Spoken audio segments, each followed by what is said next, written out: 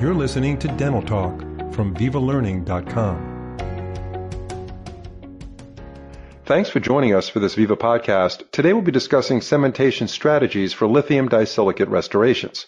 Our guest is Dr. Michael DeTola, a lecturer and columnist with an expertise in restorative dentistry techniques. He is the former director of clinical research and education at Glidewell Labs and currently is the VP of clinical affairs at Aegis Communications. Dr. DeTola, it's a pleasure to have you on Dental Talk.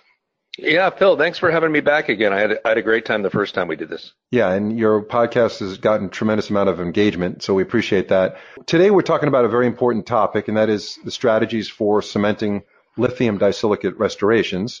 And I know you have an upcoming one with us on zirconia oxide restoration, so let's start with this one. How do you decide between cementing or bonding a lithium disilicate restoration?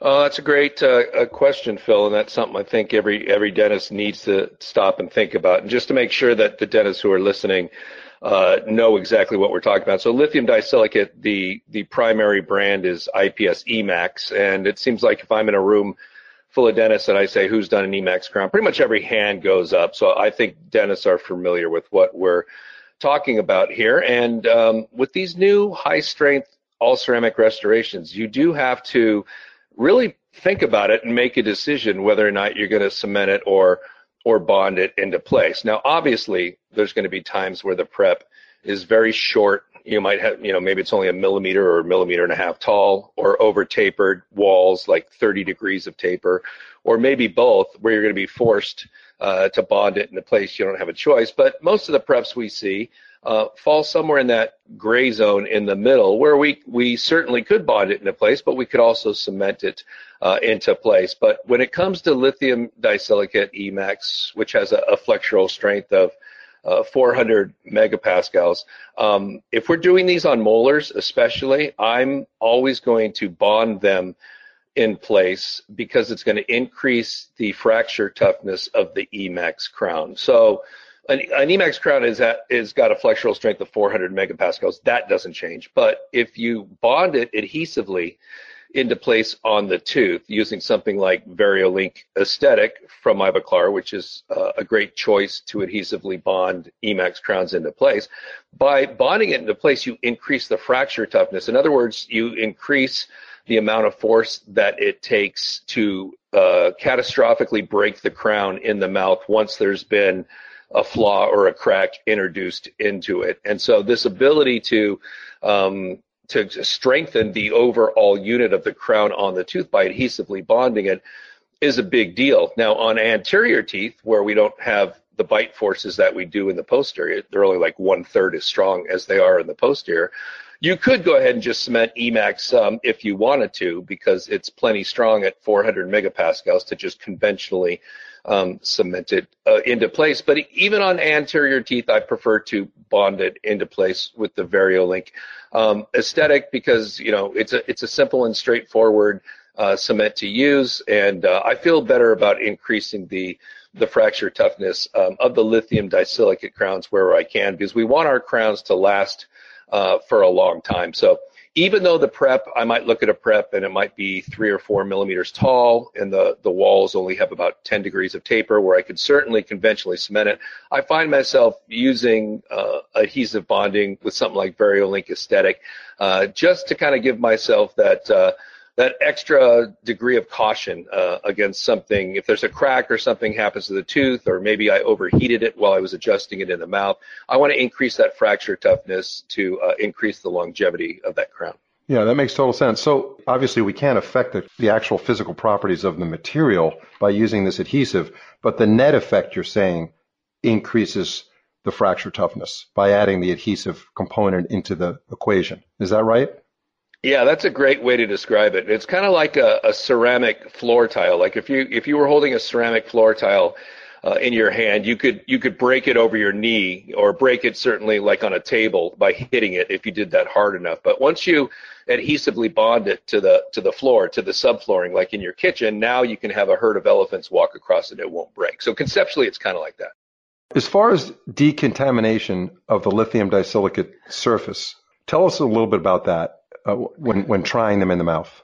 Well, it's funny because, decontamination never was a thing until about 2009. And before that, my dad, who was a dentist for 40 years, and certainly the first 20 years of my career, we'd try a PFM in the mouth, verify that it fit, take it out, rinse the inside out with a little air and water, slap the cement in, and we were good to go.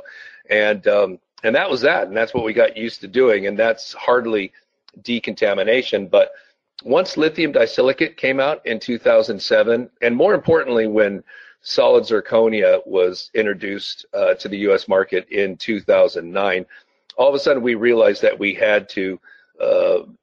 should be paying attention to the decontamination of the inside of these crowns. And so with lithium disilicate, for example, if you try a crown in the mouth, an Emax crown in the mouth, and it comes in contact with saliva, it's become contaminated. And I just think, Phil, that you have to assume that any time you put a crown on a prep, you just got to assume you've somehow contaminated with some saliva. I mean, you might try to keep it dry, or it's just safer, I think, to assume that it has in fact become contaminated. And so if all you do is rinse it out with the Emax crown, you just rinse it out with water after trying it in, you'll lose half of the bond strength, that you had if you had cemented it in without any salivary contamination. And so that's a big drop. I'm not saying that all those crowns are going to fall out, but you've lost half your bond strength for no reason. I mean, simply because you didn't decontaminate it. And so you can use a product like Ivoclar's IvoClean, which is a cleaning solution. And by putting a couple of drops of that inside the crown and leaving it in there for 20 seconds and then rinsing it out, you go back to your original uncontaminated bond strength as though it never happened. And if you didn't happen to have any IvoClean with you in a jam and you were cementing some lithium disilicate crowns, you can also clean or decontaminate the inside of those crowns with just standard phosphoric acid like we would use to etch enamel. You won't get all the bond strength back like you would with the IvoClean, but phosphoric acid will work on the inside of an Emax crown, and that kind of makes sense because that's what we've been taught to do with all ceramic restorations. Starting back with Empress, we were taught that, once you try it in the mouth and clean out the try-and cement, that you could use phosphoric acid to clean the inside out. At least in my mind, I always thought the phosphoric acid was getting rid of the residue of the try-and cement. I didn't really understand what we were doing, but clearly what we're doing is decontaminating the saliva from the inside of the crown. So regular phosphoric acid works well on the inside of an Emax crown in a jam, but the IvoClean works even better. And again, you'll just about a little more than double the bond strength of the resin cement to the inside of the Emax crown by decontaminating it. And considering that in the patient's eyes, obviously a crown falling off isn't the failure that it is to us, a catastrophic one, because you don't have to make a new crown. You can just re-cement it.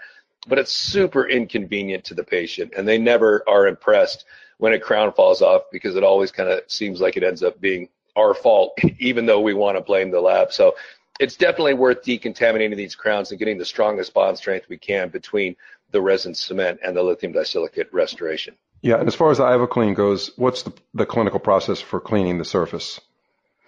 Basically, just shake the bottle up to see that there's no little purple streaks there, and then you just put a couple drops with a micro brush inside the crown, and then wait 20 seconds, and then wash it out with air and water, and then dry it off, which gets you ready to put your primer on the inside of it. So pretty simple, pretty straightforward. You never want to use it in the mouth, though. It's a very basic solution, but using it outside of the mouth to decontaminate the crown, it works very well.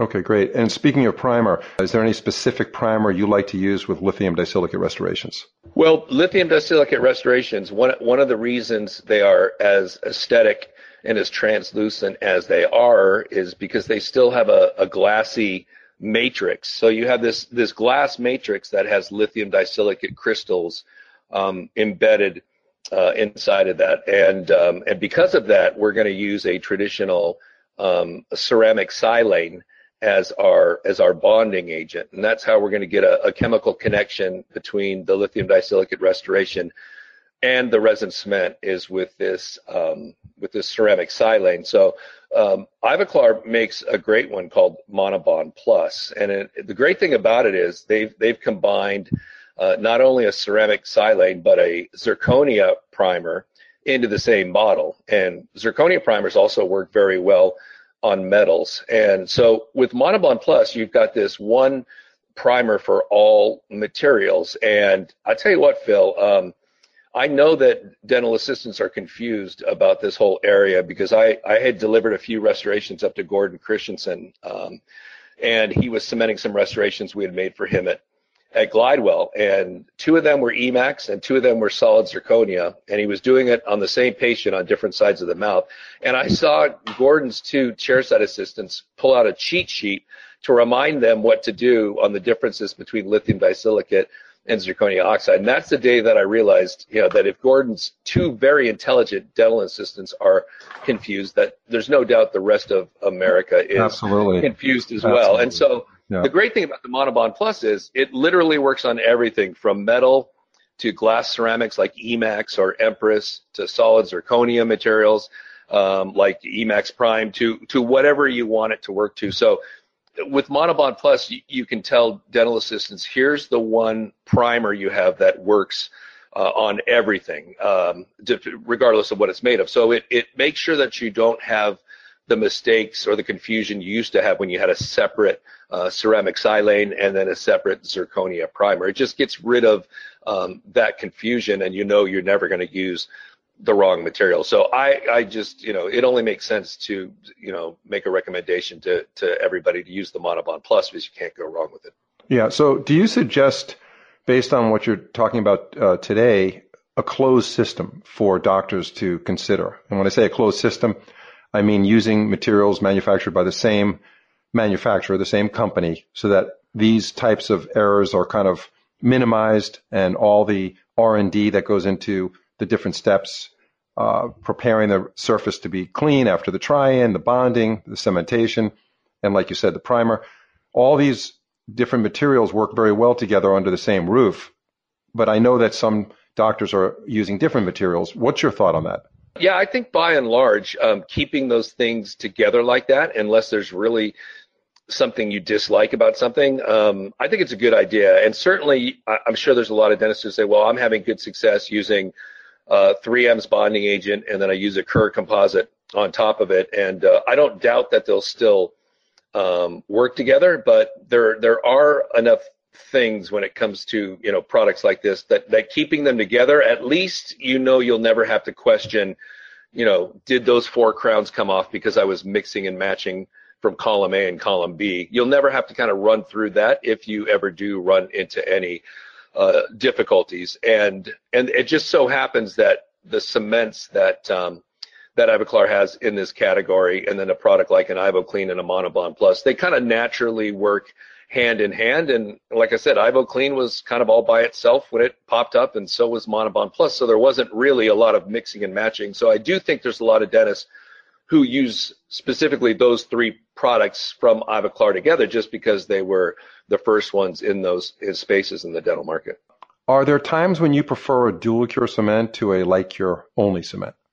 Yeah, definitely. And lithium disilicate is one of those times. I was surprised when I saw some research come out of CR, out of Gordon's organization, and in the CR newsletter, where he was looking at trying to light cure through lithium disilicate restorations. And again, it's got a glassy matrix. That's one of the reasons why you can etch Emax crowns with hydrofluoric acid and have it work, because it's etching that glass matrix.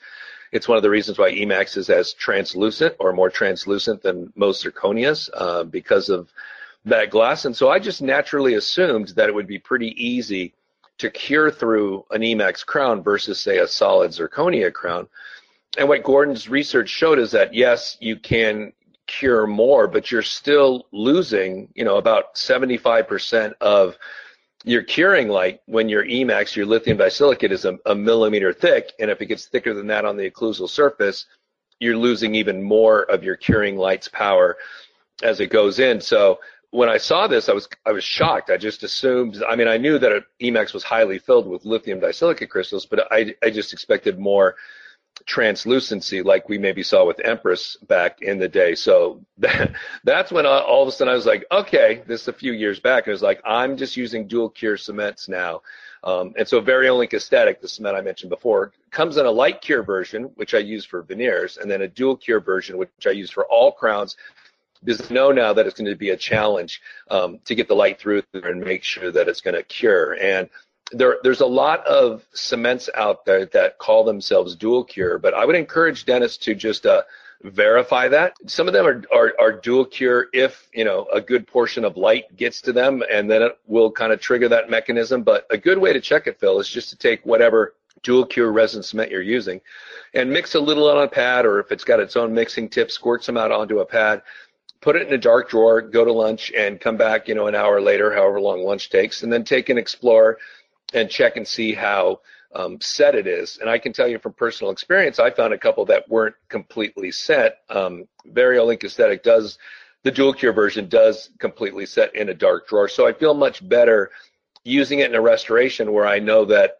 maybe if I didn't do a buildup on a prep, so I had a super deep area, maybe on the mesial or something like that, where the lithium disilicate is maybe 2 millimeters thick, where the light's not going to go, I want to be sure that I've got something that's truly a dual cure, because we do know that uncured resin in contact with dentin will most definitely produce symptoms of post-operative sensitivity. So anytime I'm doing a lithium disilicate crown, I am using a dual cure cement. I'm using Variolink Aesthetic, and I'm still curing it because it helps me clean up the margins a little bit quicker. And then I'll place a glycerin gel around the margins so I don't have that air inhibited layer. So I put the glycerin gel around the margins and cure it again with my curing light. And then we cure it from all sides. But I still know I might not be able to get everywhere I want to go with that light. And so having a reliable dual cure cement is a great idea, not only to increase the bond strength, but to help ensure we don't have post-operative sensitivity. Very helpful, Dr. Detola, as usual. Very enlightening. I think we learned a lot about cementation strategies today, and I appreciate your time. We do have you scheduled to do another podcast shortly on zirconia oxide restorations, also on cementation strategies. So we look forward to that one. Thanks so much. Great. I'll see you then, Phil. Thank you.